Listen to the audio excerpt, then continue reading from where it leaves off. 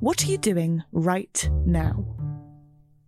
Perhaps you're in the supermarket. Maybe you're on a run or on the commute.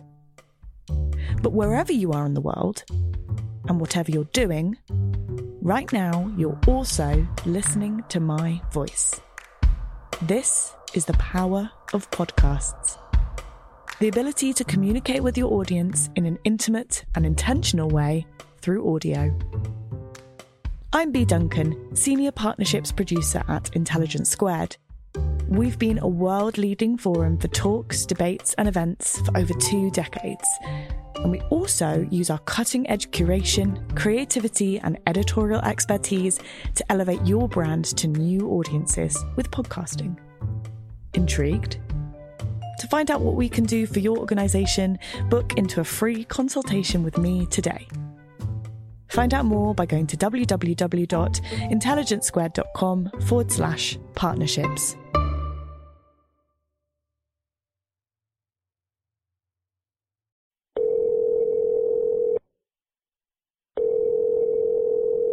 Hi, Chris. Hi, Farah. So tell us about who we're interviewing today.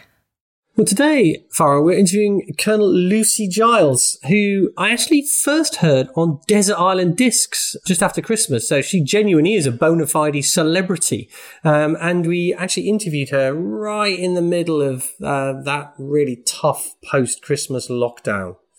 I remember that because you actually texted me saying you loved her music choices on Desert Island Discs. Exactly. Anybody who starts with Metallica on Desert Island Discs is a hero of mine. Well, as you said, we recorded that in the middle of lockdown, but now things are finally opening up. So what are you most looking forward to? I think I'm most looking forward to not wearing a mask. So just doing everyday things without wearing a mask is going to be really exciting. I'm really looking forward to going to the theatre. I can't pretend to be somebody who goes to theatre all the time, but I used to go reasonably regularly. If you go to a great play without a mask, it's an absolutely wonderful experience.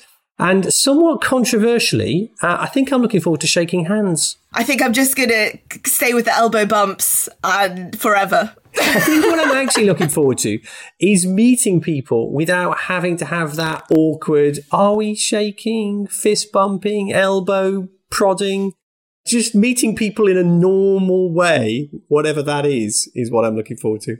Well, on that note, I know you like your personal space, so let's talk about the greeting of kissing. Are you going to go back to kissing people when you meet them? No, it's brilliant. So the best thing about COVID is it's got me off the hook having to hug and kiss people when I meet them. I remember when I first experienced that when I moved to London, I found it very odd.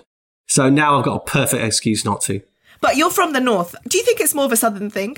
I think it is, yeah. Certainly that was my experience when I moved down, yeah. I thought it was like really peculiar kissing people who you didn't know when you met them for a meeting.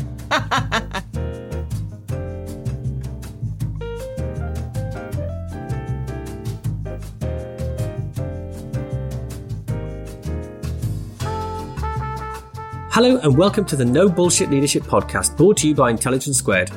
I'm Chris Hurst, author of No Bullshit Leadership, and in my day job, I'm Global CEO of Havas Creative Group. Leadership is difficult but not complicated.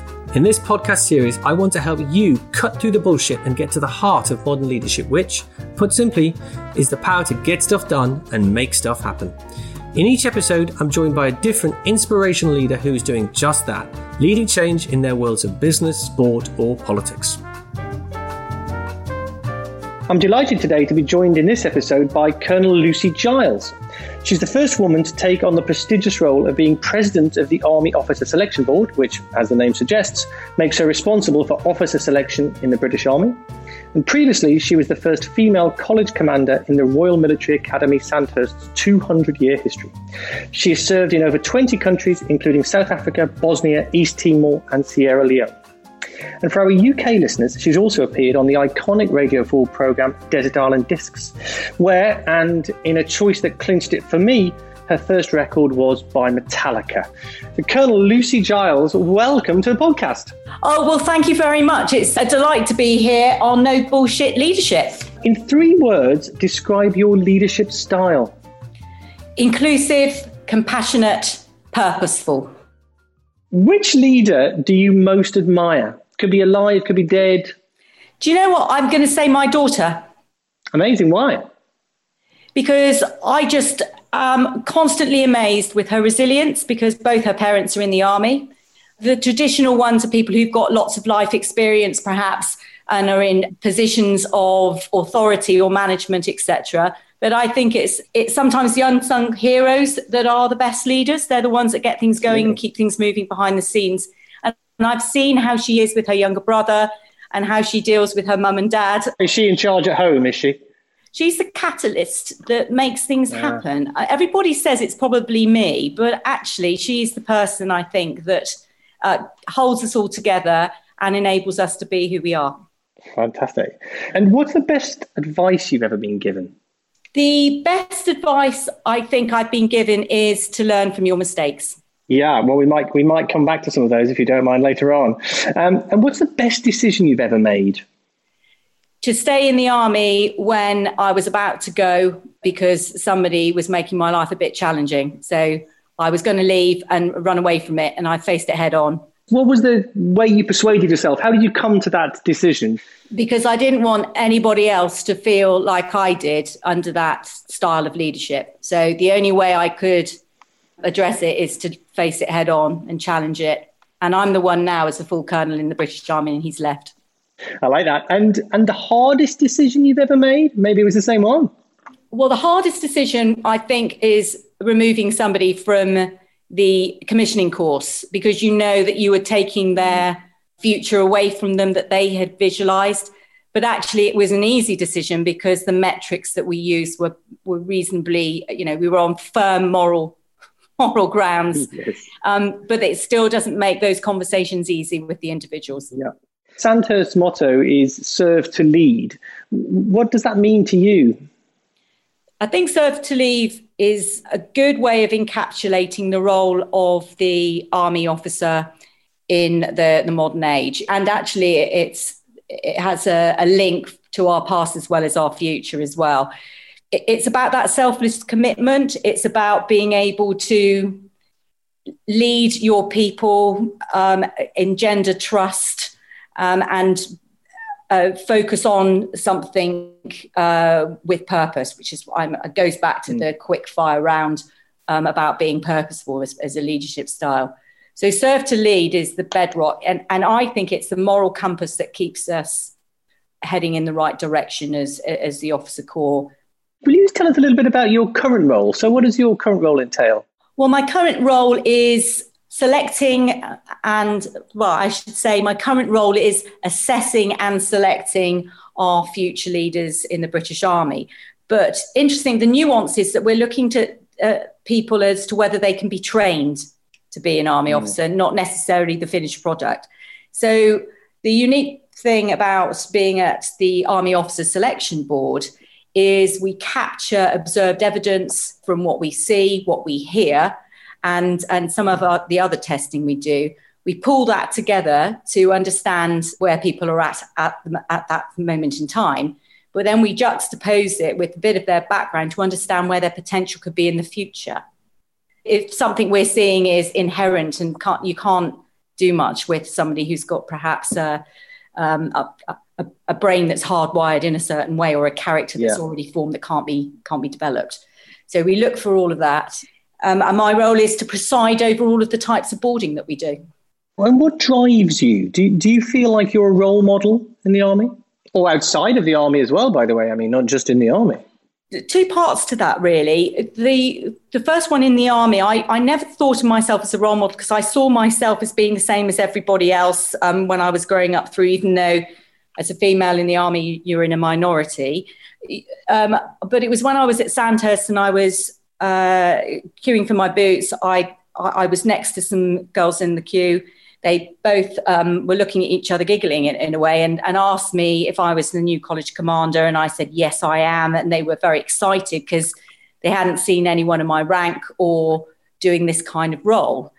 And actually, if you think about it from their perspective, it was quite a big deal. From me, it didn't seem a big deal at all. But I realised then it was a bit of a light bulb moment that no matter what I really wanted to do, I think I had a responsibility to champion that group and show what can be achieved if you put your mind to it, and if it's something that you really want. As an outsider, my perception is that leadership in the army is unlike any other career, certainly a career outside of the military.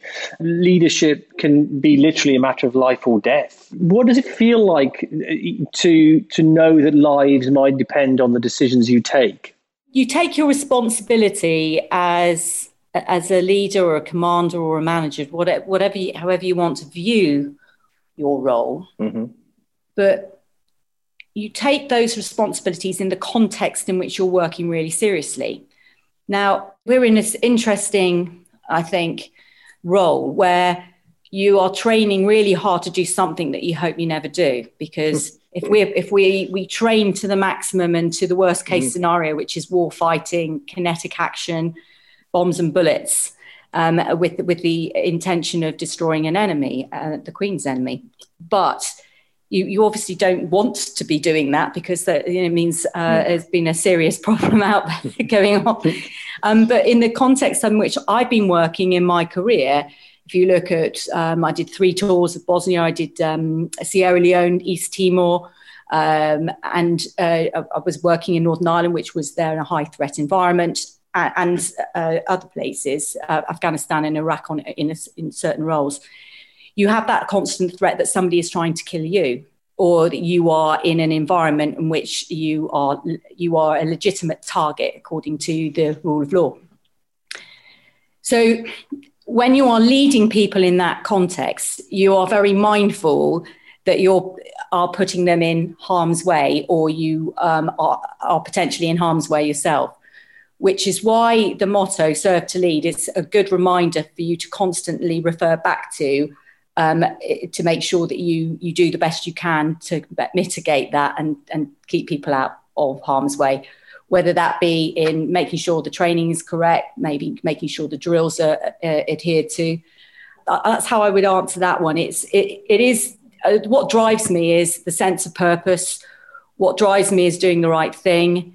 And what drives me is looking after my soldiers, my men and women that I would be commanding in those contexts. And it's not just obviously war fighting. There's a whole host of other areas. When I was in Cumbria and did the foot and mouth support to the then DEFRA, who were leading that, if we didn't get our PPE right, we were putting our people in harm's way. So you can see it in across the spectrum of contexts. And do you think there are some universal principles of leadership? I think there are, and I think it ranges from having a growth mindset and curiosity and never stop learning, that kind of approach. The minute you start putting attributes to it, it becomes tricky, because it depends on the context in which you're working, really. A question I get asked quite often is about being liked. Maybe that's good, jokes aside. But do you think it's necessary to be liked to be a leader? That's such a good question. And I think the answer is no, you don't need to be liked. But I think it helps.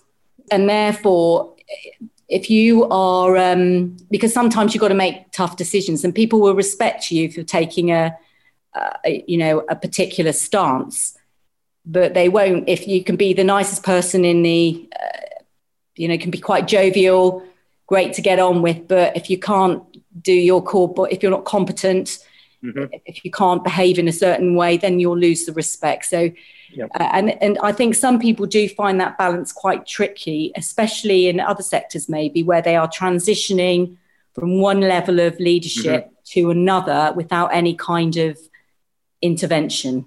So, no, it's not necessary to be liked. Yes, it is necessary to be respected. And competent.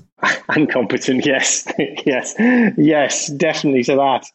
Has leadership or the required leadership style in the army evolved over the time you've been there? I think it has. And the reason is in 2015, we codified our leadership methods, way of doing business, ethos, whatever you want to call it, in a leadership doctrine, how we do leadership. But up until that point, we were quite complacent, even arrogant. that because we're in the army, of course we know leadership, because, you know, we got Slim, Montgomery, etc. You know, so of course we're brilliant. But nobody could articulate why, or why people perceived it to be brilliant or whatever. And so it was sort of left in an abyss. And because I was working behind the scenes a little bit, it took literally years to get to the point where we could have a physical booklet which could simply offer the guideline on how we needed to approach leadership. And it was therefore available to other organisations and sectors. And so what that looked like was framed along what leaders are, what leaders know, what leaders do, and then how they do it. And that simple framework, therefore, then can offer that journey, leadership development journey across the breadth of the army, whether you're a soldier or you're a general. So it has evolved, and we're much better at it, at getting at it.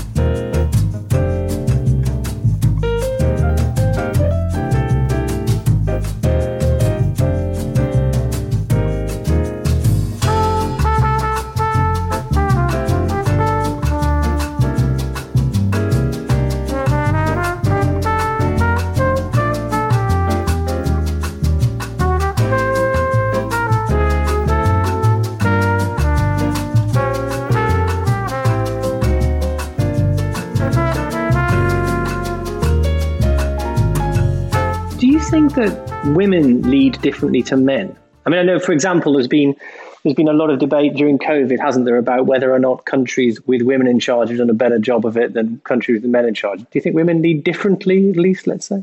I think there's a biology that means that we arguably think differently, because our hormones are triggered differently, our emotional state is different, and as it is different for a male brain or whatever, if you want to look at it through that prism.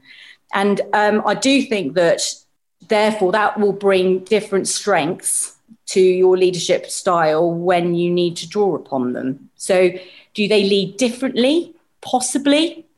But that's got to be a good thing, I think. Now, that's why diversity is such an important theme throughout any organisation, least of all the army. You know, if you've got people who bring something to the party because they think a little bit differently, and it may be because they have a different ethnicity, a different faith, different upbringing, different educational background, blah, blah, blah, blah, different gender. But the point is that they've come from a different thinking space, and therefore they can bring something to the party.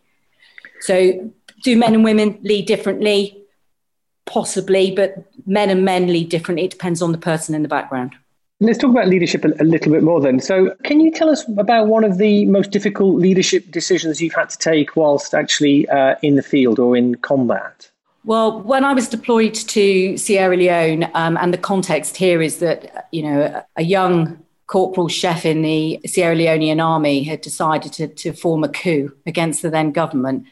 And part of the reasons for doing that is, and one of the methods they used was to cut people's limbs off and hands off, because the slogan for the government was, you have the world in your hands, or you have work in your hands. So they made the connection that if they did long sleeves or short sleeves on the individuals in their homes, that was okay. I mean, and they got young children to do the work. It was pretty appalling to understand what the experiences that the Sierra Leoneans had been going through. So to go there into that mix at a time where there was uproar in the international community was fascinating. And I went to one of the amputee camps, and part of my role in that space was to show people why we were here. Why was the British Army getting involved in trying to bring peace to that area or to that sector? Why were we needed? And then when you visually see these people with such disabilities, but interestingly, a very vibrant human spirit, it does affect you, and it has lasting impressions. So one of the situations I found myself was, I was in the amputee camp. I had a team with me, and unfortunately somebody had died in the camp, and they wanted to remove the body. And because this was a Muslim number of people there, they needed to be buried within a certain time frame and in a certain way. And the problem is that morally I wanted to help them, because you want to get involved and support them. But it was just absolutely verboten as part of our mission that was out there. So that was the problem I found, is that I wanted to be able to help, but that was not part of my remit. We got round it by linking somebody else up and finding some money from somewhere to be able to allow this burial to happen in an appropriate manner for this elderly gentleman who died of natural causes there. And so, the effect was achieved eventually, but you feel a bit impotent to help when you're out there on the ground and they're begging you to do something. Yeah, I can imagine, or at least try to imagine. Goodness. I mean, one of the things that always amazes me is how much authority the military appear to give to people at such a relatively young age. So, for example, myself, by the time I'd left university, I was sort of 24, and for the next 18 months, I kind of answered the phone and, I don't know, sat and took notes in meetings. Whereas, in the army, people at 24 can be given really quite large degrees of authority. I mean, why do you think that we underestimate the capabilities of young people, or rather the army get it right? I don't know, actually. You're right. I mean, I'm 25 years old. I was commanding a troop of 72 in Bosnia-Herzegovina, and having 70 men, most of them are older than me, and a few of them younger, obviously. But and you're there, and they're looking to you for decision making and leadership, etc. What's Troopy going to ask us to do next? So you're absolutely right. But I think some of this comes down to what we need. And we know that the brain still is forming until about 25, 26 years old. And in that space, people take more risks. So maybe it is that at that younger age, you are more likely to take risks, and this kind of lifestyle and vocation appeals. I'm possibly there. I might be doing a bit of psychopop there, but if you look at amazing entrepreneurs, it's done in it doesn't happen at 50, unfortunately for me. No. But it's the entrepreneurial skills and that innovation comes usually at an earlier age because your brain's still sparking.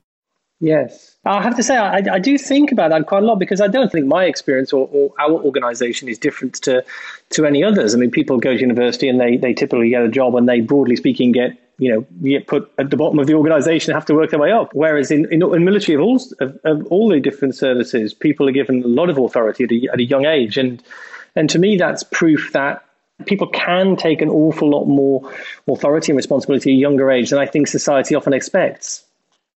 I think you're absolutely right. And we do take them through, both for the soldiers and for the officers, we do take them through quite a rigorous selection.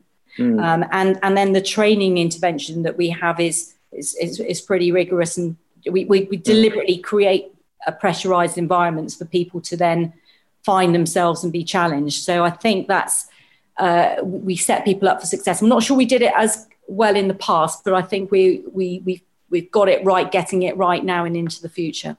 The armies, I guess, we would stereotype it, probably, maybe unfairly, as a very masculine place. Certainly, that's been that has been the case until relatively recent history. Do you think the role of women has changed?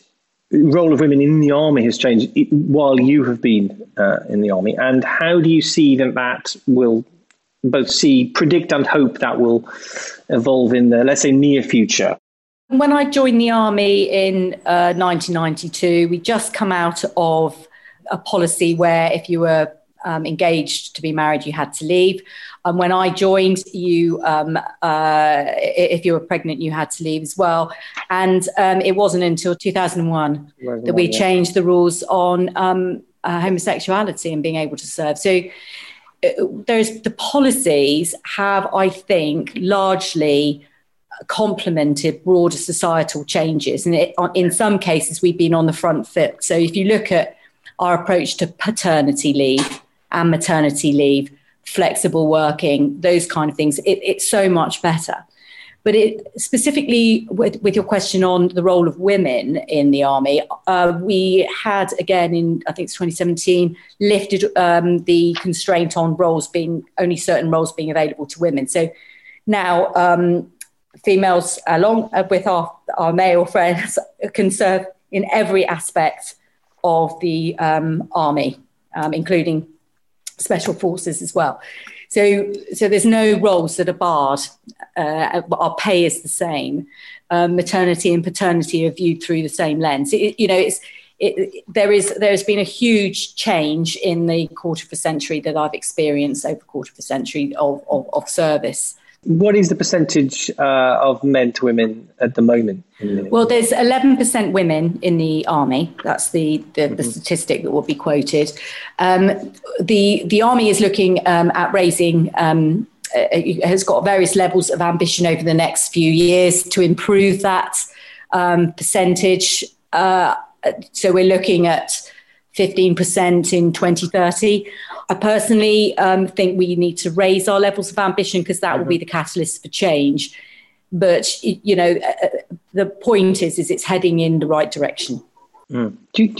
When you think of the barriers to women choosing and being selected first and foremost? From my experience, it's because it's not perceived as a traditional role for a female.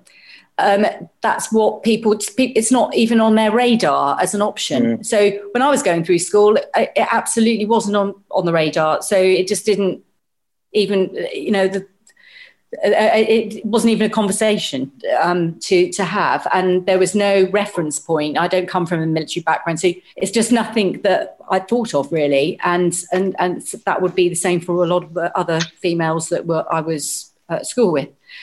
And it's quite interesting. I think there's still that perception there a little bit. Yeah. So that stops people or prevents people.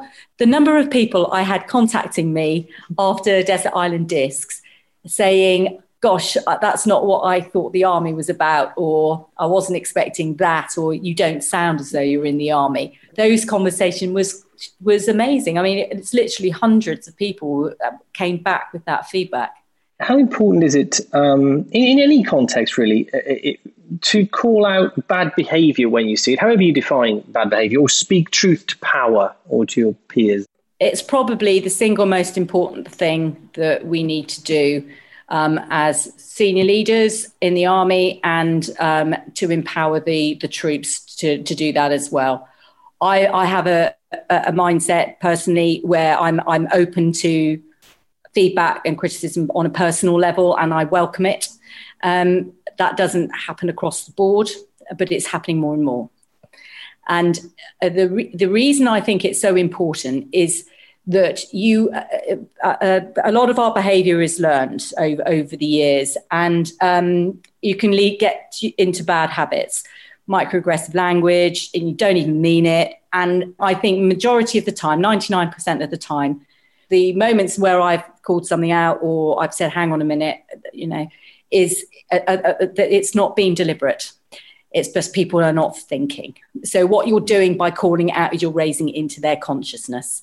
It can be one of the most difficult things to do because it takes a leap of courage and faith. I think it takes real courage to do, Lucy. And one of the things you talked about at the start was about the importance of building teams. And I think one of the things that defines whether those are, teams obviously can be sometimes very large. One of the things that defines teams for me is the culture. I mean, that's really, the defining experience of any organization is the culture.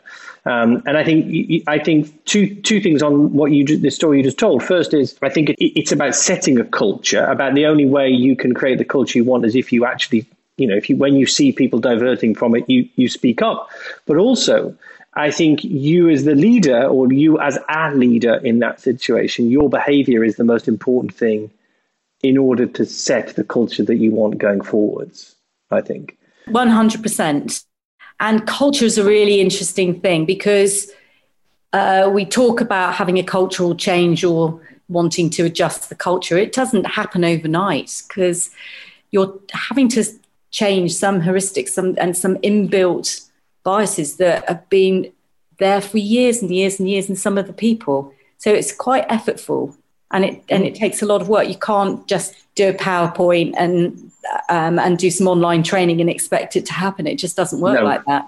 Absolutely. Culture has nothing to do with PowerPoints, that's for sure. I think culture has everything to do with behaviours, and first and foremost, behaviours of the leader or the leaders. Well, it's interesting because I was going to say, Chris, that part of that leadership doctrine that I was talking about earlier, one key bit, and it's that how they do it, that is the new thing that I think the Army has embraced, which is the leadership code. And that is all about behaviours. And a lot of our training is diversity, inclusivity and behaviours. And in fact, our mandatory training that we do to keep on top of, to make people more aware in the conscious, stand fast what I just said about changing culture, is now known as behaviours. It's not values and standards, it's behaviours. Yeah. Values and standards are just a list of words. You've got to live them and be seen to be living them and genuinely believe it in order for them to work. Look, if values for a particular organisation work, great, but I think they're too abstract. They're just lists of words, whereas I think behaviours are something that I can take and I can easily understand the things that I should or shouldn't be doing and encouraging or stopping in others. If you could give one piece of advice to the newly commissioned Lucy Giles, however old you were, let's say 23 or however old you were, 24, what would that be? It would be more confident of the person you are and can become. Fantastic. Well, look, thank you so much for your time today, Lucy. And, at the end of those 5 years, come and sort us out at Havas, because we could do with some of your straight talking, no nonsense leadership. So thank you so much. And so wonderful to meet you. Chris, it's been a delight to have this conversation. I felt so relaxed, and I wish you and your listeners a very safe and happy 2021. Thank you very much. If you enjoyed listening to this podcast, please take a moment to subscribe, follow, rate and review us on Apple Podcasts. We'd love to hear what you think, and your review will help others find the show. I'm Chris Hurst, and this is the No Bullshit Leadership Podcast, brought to you by Intelligence Squared. The executive producer is Farah Jassat.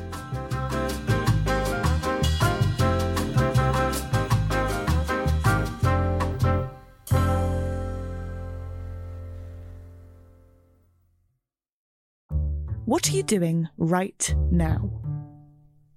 Perhaps you're in the supermarket. Maybe you're on a run or on the commute. But wherever you are in the world, and whatever you're doing, right now you're also listening to my voice. This is the power of podcasts. The ability to communicate with your audience in an intimate and intentional way through audio. I'm Bea Duncan, Senior Partnerships Producer at Intelligence Squared. We've been a world-leading forum for talks, debates and events for over 2 decades. And we also use our cutting-edge curation, creativity and editorial expertise to elevate your brand to new audiences with podcasting. Intrigued? To find out what we can do for your organisation, book into a free consultation with me today. Find out more by going to www.intelligencesquared.com/partnerships.